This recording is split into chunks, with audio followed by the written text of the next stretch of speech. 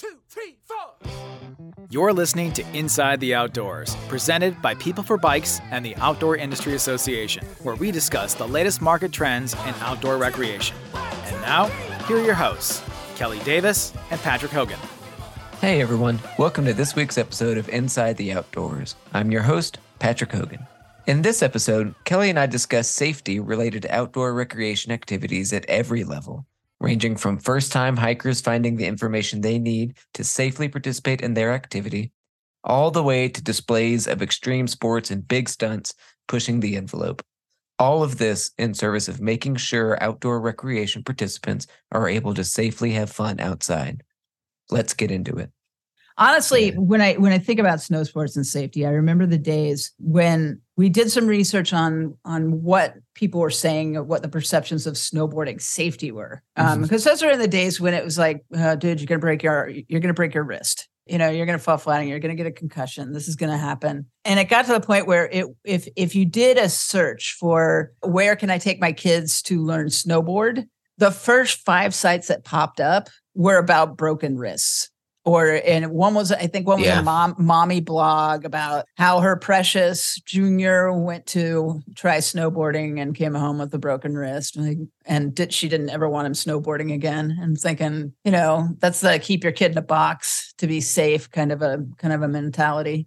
Sure, but it was at a point where the perception was just crazy, and what they were showing in snow sports media was extreme, right? It was slope style. It was awesome. Loved it. But the backcountry stuff, also awesome, also amazingly dangerous. Sure. So it's, you know, it was sort of a question of, okay, you know, at what point has it gone too far? And I'm thinking, you know, and I always kind of think about that because my answer has traditionally been never. And the reason I say it's never gone too far is because at some point someone's going to try it. But it's just absolutely amazing what's going on now. And I mean, I love Red Bull Rampage video. I love it. It's amazing. I cannot believe they're doing those things. People die in adventure or extreme sports venues all the time. I mean, it's not ridiculous. It's not like you've got a 1 in 5 chance of death if you ride the A-line trail at Whistler. I mean, that's not true. But, you know, I sort of am in wonder of the limits of human performance and in outdoor venues. I mean, people are hucking cliffs on bikes, on skis, on snowboards without anything, in wingsuits. And wow, it's just amazing. And yeah, I think it's getting more dangerous. So I do. And if I had little kids around, yeah, you know, I'd buy them skateboards, but you know, we'd be talking about consequences a little bit, I think. Yeah. So I think you've done a great job of kind of describing how that most extreme, how like the folks who are like pushing the boundaries are affected by our desire to be more extreme and to push those boundaries and the effect that has on their, like, you know, the safety inherent in their activities. Can you touch on how that affects the rest of the participants? So like, you know, when we see that boundary pushed out in snow, where does like the median go for snow? Is that affected? Sometimes. Or is it not? Maybe in different ways though. And I'm going to say that it sort of comes from, if one human can do it, all humans have the potential to do it. Think about that for 1 second. How that might affect the participant base, especially, you know, the aspirational participant base. And I'm talking a lot about kids. There are also, you know, there are plenty of adults that are seeing something and trying new things. And some of it has to do with advances in equipment. So, you know, the average skier today probably skis faster and better in the sense that they are in control as they ski that fast, as Jean-Claude Cleely used to ski back in the day on his straight skis. I mean, it's just, so the advances in equipment have enabled us to do new things, to try to push the boundaries. And so an athlete, I think it's not necessarily a clean formula, but, you know, athletes push boundaries so that media can make money and everybody's happy. And as those boundaries are pushed, product manufacturers are looking for product that will help people that are aspirational about being able to huck themselves off cliffs and do those things. They want to provide them with the equipment that will allow them to do that in some kind of, you know, that's never going to be completely safe, but you know, people are doing it. And And I mean, think about all the people I think about in snow. I think about all the people that have explored backcountry that never thought about doing it in the last 15 years. I mean, backcountry just took off, and some of it had to do with the alpine touring binding. You didn't have to learn how to telemark to do ski touring in the backcountry, and you didn't have to use cross country skis or metal edge cross country skis. You could actually put skins on and scoot on up the mountain and have basically a nice little alpine ski down. But the number of people that are exploring the backcountry now means that there are more people that are going to end up in difficulty, especially when they don't understand what happens is in drainages and what happens when the snowpack is unstable. And, the most important thing they can take into the backcountry is really, their educated mind. I like that. Right. That said, there have been advances in equipment, especially, in things like beacons and in AV packs that, have demonstrably, reduced injury and death in the backcountry. And it's just a balloon that blows up and keeps you up and helps people find you in an avalanche. Doesn't stop an avalanche. There's no stopping an avalanche. Yeah. No. So it's pretty interesting to think that as the extreme end of these outdoor sports is pushed, I think it does push the median performance in a variety of ways, but it also pushes innovation in equipment and frankly in apparel. I mean, because once you decide, well, we've got 3 million people in the backcountry, maybe they're looking for some apparel where they don't either, bake or freeze. Yeah. So it does. One of the things I do love about pushing boundaries from an athletic performance standpoint is that it does push innovation in the market. It does. And it pushes innovation in thinking. The question is, what's the cost? I mean, is it worth, watching athletes risk their lives? I've always had one thing on my bucket list, please don't die because you were stupid. Right? Oh, yeah. And at what point do you say, okay, this is kind of dumb, and the risk is too high. We haven't gotten there yet, and they're doing triple flips on motorcycles in Pasadena, Maryland. A mere 60 miles from me right this minute. Yeah. So I don't know. What do you think? I want to repeat back to you the way that I understand this and see if you agree or if you disagree. But it sounds like what you're saying is that sort of public stunts, if we can kind of group a bunch of stuff together as kind of extreme sports, public displays of pushing the boundary, like just going as far as you can go to do something extreme, alters our perception of safety. And perceptions of safety and actual like realized safety are very different. And the way that we change our behavior based on how dangerous we perceive an activity is, we're more likely to change our behavior because of that than changes in actual safety. And I'm speaking maybe specifically to my experience with the bike industry, where it doesn't necessarily matter how safe an area is for bicycling. What matters is how safe you think it is. And if you feel like improvements in infrastructure have made it safer for you, you're more likely to ride. But if you don't think it's safe to ride, maybe you're not aware of recent improvements in infrastructure, you're not aware of changes that are favorable to safe places to bike, that awareness component is so huge. You've kind of approached it from the other end, which is like, if we demonstrate that these folks don't perceive danger here, kind of changes the way that I perceive danger. And I think like, well, because someone else has pushed that boundary, maybe I can push that boundary too. Do you think that's a fair summarization, or is that painting with too broad a brush? I guess my argument isn't that the perception of danger changes. I mean, I think that in many outdoor situations, there's obvious danger. I mean, if there's obvious danger just skiing down a groomer, right? I mean, there's any wild 6-year-old on skis or a snowboard, will attest to the fact that, little things on the slope could come get you. Yeah. You're never quite. And why is it that all the injuries I have are from dumb stuff? I mean, not like cool. I don't have a cool story about it. I wasn't pushing a boundary. I was like out walking dogs when I separated my shoulder. Oh, no. And things like that. But when I think about, it's not necessarily the change in the perception of danger that I'm talking about. And it's not necessarily just, it's something awesome. It's like, maybe I can do that.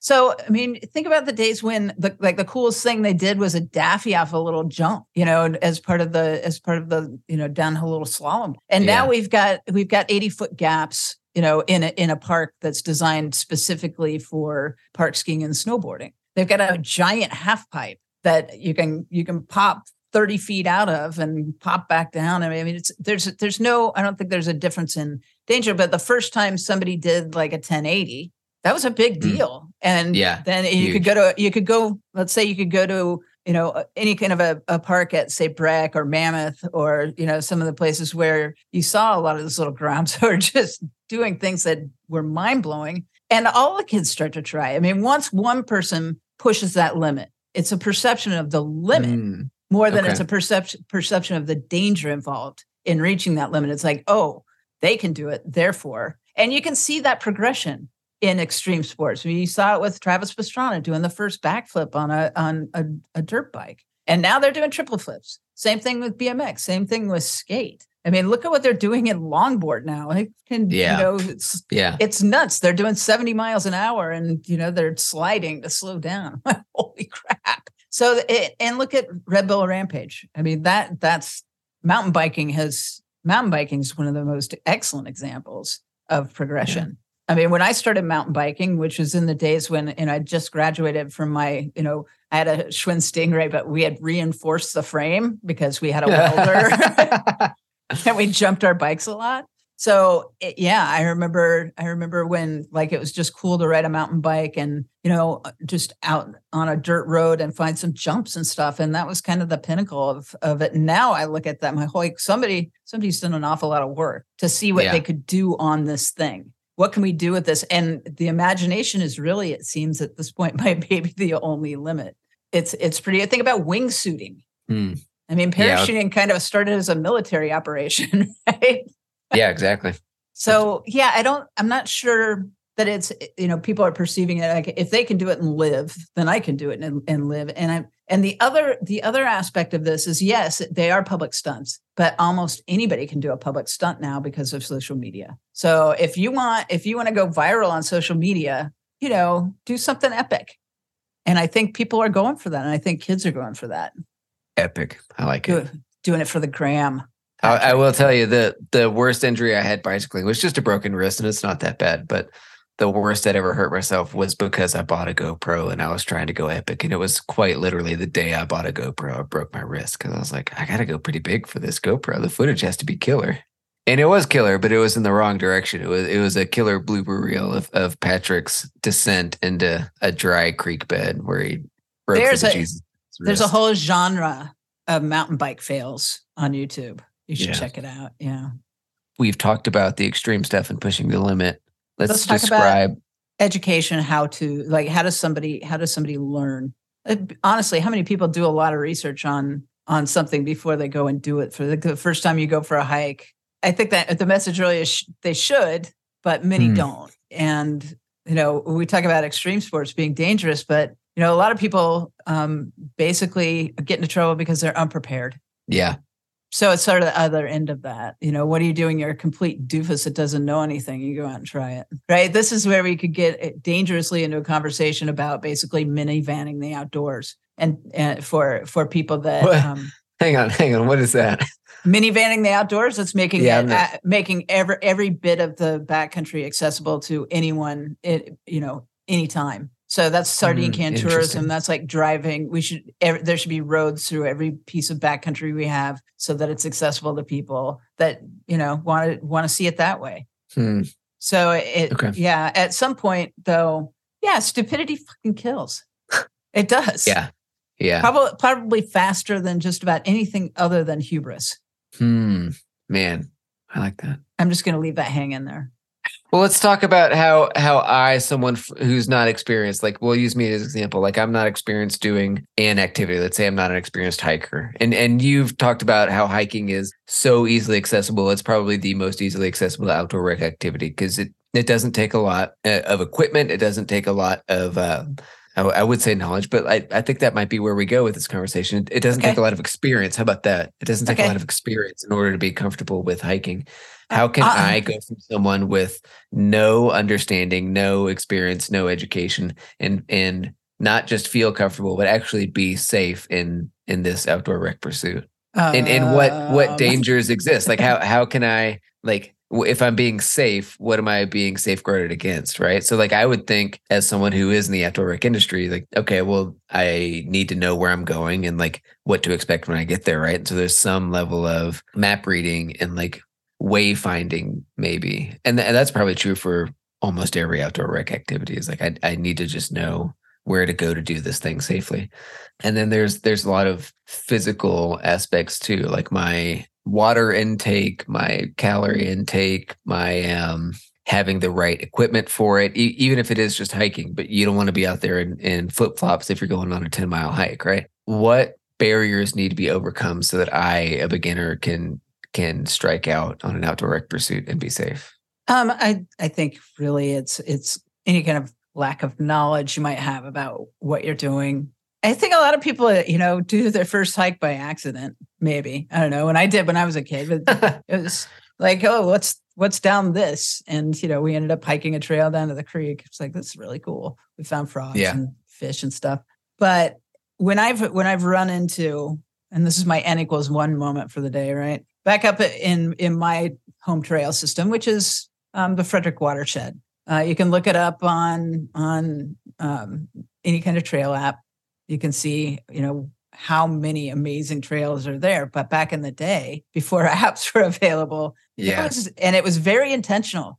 We buried maps of the watershed. We did not want a lot of people in the watershed. It was DNR land. There was a state park right next door that was minivanned a little bit, for tourists. So, but we really were trying to avoid that because it's sort of a wild trail system. And I mean, when I think about people entering a trail system like that, I think about all of the people that I found that were lost on those trails. Oh, sure. Yeah. Yeah. And I mean, when I was trail running, when I was hiking, when I was out there with my dogs, inevitably, almost every single time, somebody come up, had heard about the trails from somebody, come up from DC or Virginia, didn't really know that about the trails. They had a bike or they were hiking, they weren't dying. But if you get lost, you can suffer from exposure. If you don't have the right equipment, you could get injured. If you don't know the ecosystem, you could maybe have an encounter with an animal that doesn't go your way. I mean, there are a lot of things that can happen. But the thing that I saw most often that was sort of a precursor to a dangerous situation was just people being lost. So that tells me that before they went on this hike, for the most part, nothing bad is going to happen to them. They're going to get lost. They're probably going to have to hike their bike up something that they didn't want to hike it up or ride around. Sure. But, now that we have, you can carry something with you that'll help you figure out where you are. That danger has diminished a little bit, but you still have issues of encountering flora and fauna that are hazardous to your health, getting cold, too hot, running out of water, being lost and having no food. I mean, all of those are things that can happen, even on a simple day hike. So, I think the main thing that, beyond the extreme sports that we should talk about is how most people experience the outdoors and how they can have an enjoyable experience with just a slight, tiny bit of information. I mean, it's not like you have to go to school before you go for a hike. Yeah, exactly. Yeah, you kind of just want to know what the trail is going to be like so you can wear the right footwear. Like you said, do you want to hike 10 miles in flip-flops? No. I know a dude in Hawaii, though. I knew this guy in Hawaii. He ran all the Honolulu marathons and he ran a whole bunch of the other races. So I'd see him all the time. And he was about an 8-mile pace in his fucking flip-flops. And I knew that because I was about an 8-mile pace. And there's this guy passing me in his fucking flip-flops. He could hike 10 miles in his flip-flops. For the rest of us, that would be a fucking disaster. or people bring their little dogs. Right. And forget to bring water. Don't know what to expect. Maybe there's snakes on the trail. That'll scare some people off. Right. Don't bring your Cocker Spaniel if you think you're going to run into a timber rattler. But so these are just basic things to try and be aware of. I mean, situational awareness, super important on trail. So if you're going to a trail the first time, probably don't wear your earbuds and turn them up to 11 for your trail run. Just little things. But there's always an element of danger. But no, we're not hucking ourselves off cliffs and hoping for the best, right? We're just going for a nice hike. But, right, things can happen. And I think it is this used to be something that outdoor specialty retailers did a really good job of. I was about to get us there. So like, I do think, with with all the technology that we have available and all the online resources that anyone can access to find information on like what they can expect, like trail conditions, all that sort of stuff. And this is across any activity, right? In addition to all those online resources, the wealth of information that exists at a local retailer is like unmatched, or at least it should be. That's been my experience. I assume that any outdoor retailers can be able to say like, yeah, we really dig this trail system. We really like going here to do this thing. So just know, like, if you do, take some water with you, or watch out for the crummy trail conditions in this part. Maybe take the easy way around or something. How about like, don't drink water out of that creek.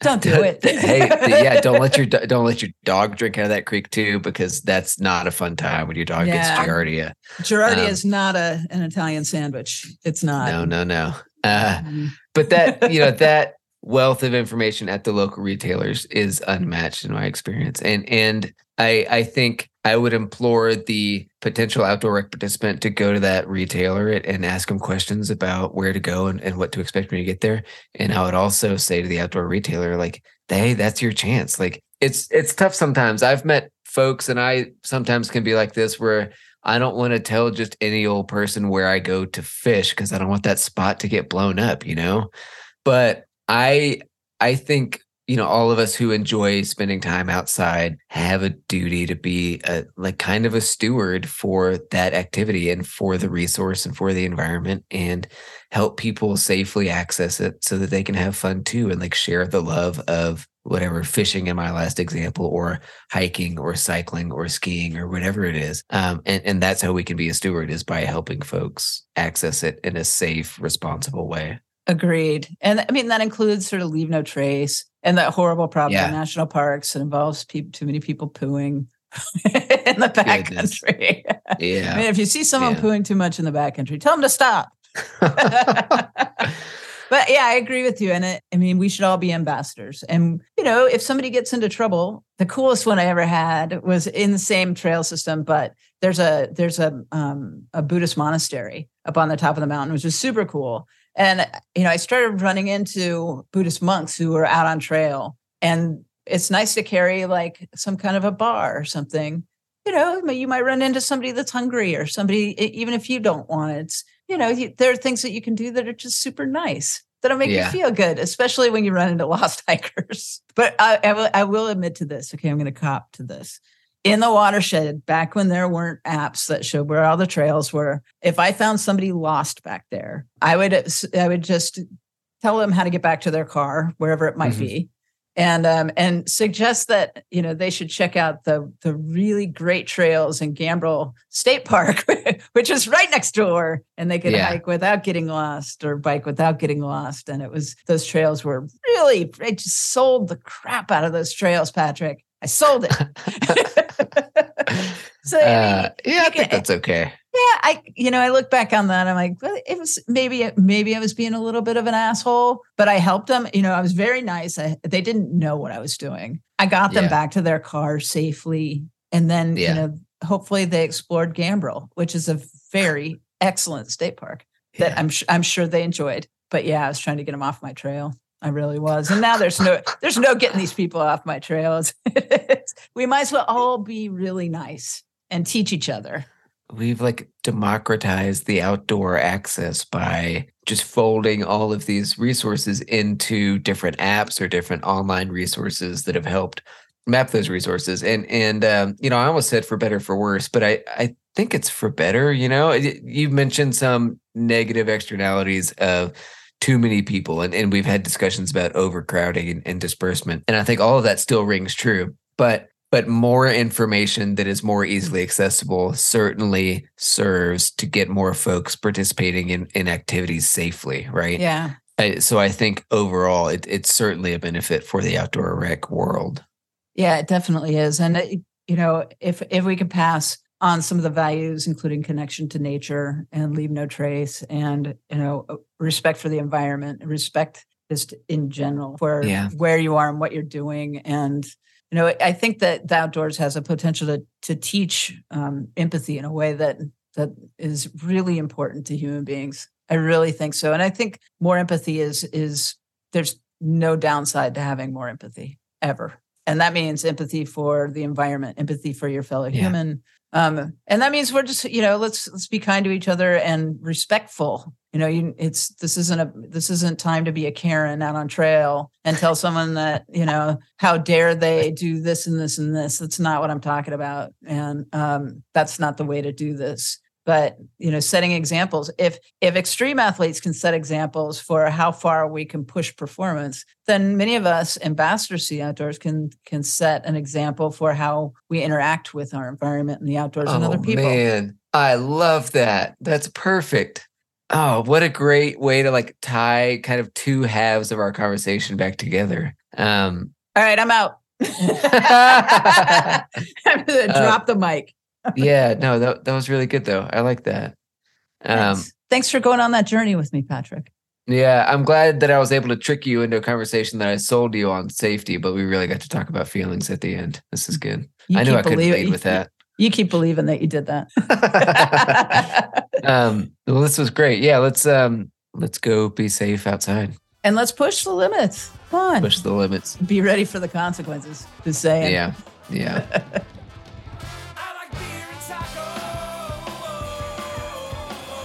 Thanks for listening to Inside the Outdoors, presented by People for Bikes and the Outdoor Industry Association. We'll see you next time.